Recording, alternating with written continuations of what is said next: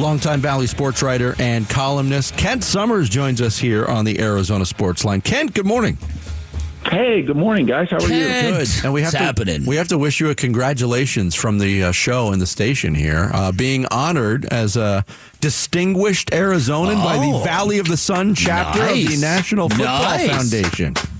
Does this involve making a speech? Does this involve making a speech? Very cool and unexpected honor. Yeah, thank you. You're very welcome. Do you have to make a speech at this thing? I hope not. well, Ken's actually very good at public speaking. I've seen him do it many times, so that won't be an issue. But you're very distinguished, Kent, and very, very well done.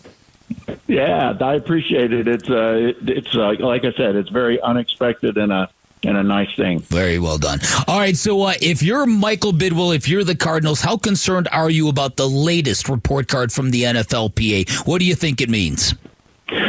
Well, I'd be concerned. I do think they took steps, and there was some improvement over last year, although there was nowhere to go but up from that. But I think if you're Michael Bidwell, that would concern you that you're getting another F, although you have pretty good company when, Chiefs owner Clark Hunt is also getting an F, and they've won back-to-back Super Bowls. But yeah, I think you learn from it, and I would take it to heart thinking, we can make things better, and we can do some stuff that doesn't cost us a ton of money to make it better for our players. And I think the concern is, as you enter free agency, if the money is equal, is a player going to choose somewhere else based on these ratings and what current players think of the owner? Yeah, it's interesting, too, Kent, because the scope of the grades that were given to ownership in this survey have to do with the owner's perceived willingness to spend more for improvements for facilities. And I asked Bick this question, and I don't know the answer to it, but I'd love to get your perspective.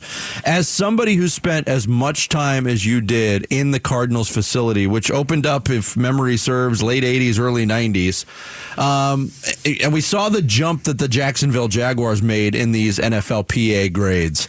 They opened up a new facility. They went from an F to, I don't know what their final grade was, but it was much improved. Do you think it's time that the Cardinals, Michael Bidwell, look at maybe a new, updated, and more competitive facility? They certainly have to look at it. I think they're looking at their current facility and making upgrades. I mean, they recently moved the business operations to another building near that place in South Tempe. They've made upgrades to the weight room. I think, last year, Michael Bidwell, I don't want to put words in his mouth, but he had to be a little bit puzzled, because he's thinking, God, I just spent millions in upgrading this facility, 6 or 7 years ago, adding a cafeteria, adding, a cafeteria staff, starting to serve meals instead of having things catered in, redoing the locker room, et cetera. And maybe I didn't do enough. And I think part of the problem is, maybe they didn't get enough feedback from players, before all this happened, that the Cardinals, maybe didn't ask incoming players from other teams saying, hey, what's the rest of the league doing? What do other facilities look like? How can we be, how can we keep and continue being competitive at least in this way? And, and that's what I think would hurt is it as you enter free agency, is this another mark against the team? Are they going to have to overpay to get guys to come to Arizona? Right. Partly because of this. Yeah, no doubt about it. So clearly building through the draft is going to be the primary function here. Where are you at on what the Cardinals should do it for if we get quarterback 1, 2, and 3?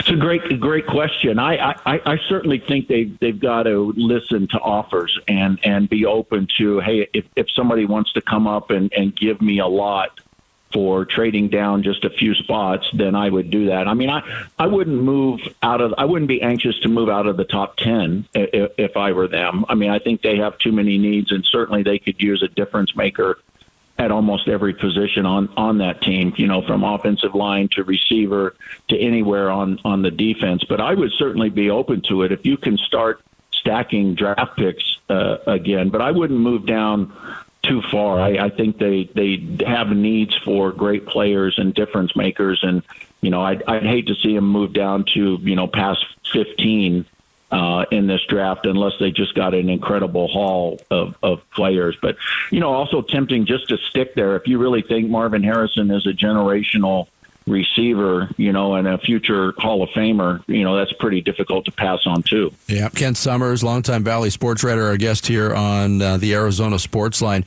Obviously, the Cardinals are in position through draft picks, 13 draft picks, 7 of the top 105. They can improve the roster that way. They've got some cap space. There seems to be some speculation on maybe freeing up more cap space at this time of the year. And one of the names at the top of that list is a possibility, Kent, of course, is DJ Humphries, the left tackle who spent his entire career here. He's currently injured. They got rid of DJ Humphries. They could free up $9 million more approximately of cap space. Do you think that would be a prudent move for the Cardinals if they go down that road? Well, he's not going to be available until at least mid-season. And if this is the case, part of me feels bad for DJ Humphries. I mean, it's awful timing, and it's why, in contract negotiations and when it comes time to get paid, I'm almost always on the player side versus the owner side, because especially in the NFL, because it's just a cold-blooded business. The other side of me thinks, DJ Humphries is still a young man. He could go to another team and eventually get a third big contract by the time he's in his early 30s. So, part of me is like, okay, don't feel too sorry for DJ Humphries. That the thing is, if they keep him, then they're going to have to re-sign him and look ahead and answer the question, is this guy really your left tackle beyond 2024? And the answer is probably not. I mean, they drafted Paris Johnson for a reason. They'll probably flip him over to the left side and go and find a right tackle, or maybe that right tackle is already there in Kelvin Beachum. But yeah, it wouldn't surprise me at all. It's certainly a move they don't have to make. I mean, they're not up against the cap. Sure. They've got plenty of money to go and sign free agents, et cetera. But I think it's probably, you just look at the start numbers, it's probably a move they'll make here pretty soon, I would think. All right, we know Kyler Murray checked a lot of boxes coming back from major knee surgery, looked pretty good in a limited portion of the schedule near the end of the year. Kurt Warner, among others, still not totally convinced he's capable of being that guy, that franchise quarterback who can win you a Super Bowl. If you were the GM of this team, how comfortable would you be in Kyler Murray? What do you think he has to do to be that guy? I'd be comfortable with Kyler Murray. I don't think I could sit here and say, hey, this guy can win us a Super Bowl. I think I would still want to see him a full season under Jonathan Gannon and Drew Petzing, in this offense, in this system, and put a full season of work behind him. But yeah, I think there was enough improvement last year in the 8 games he played, especially, from, mid-December on, the last 3 or 4 games.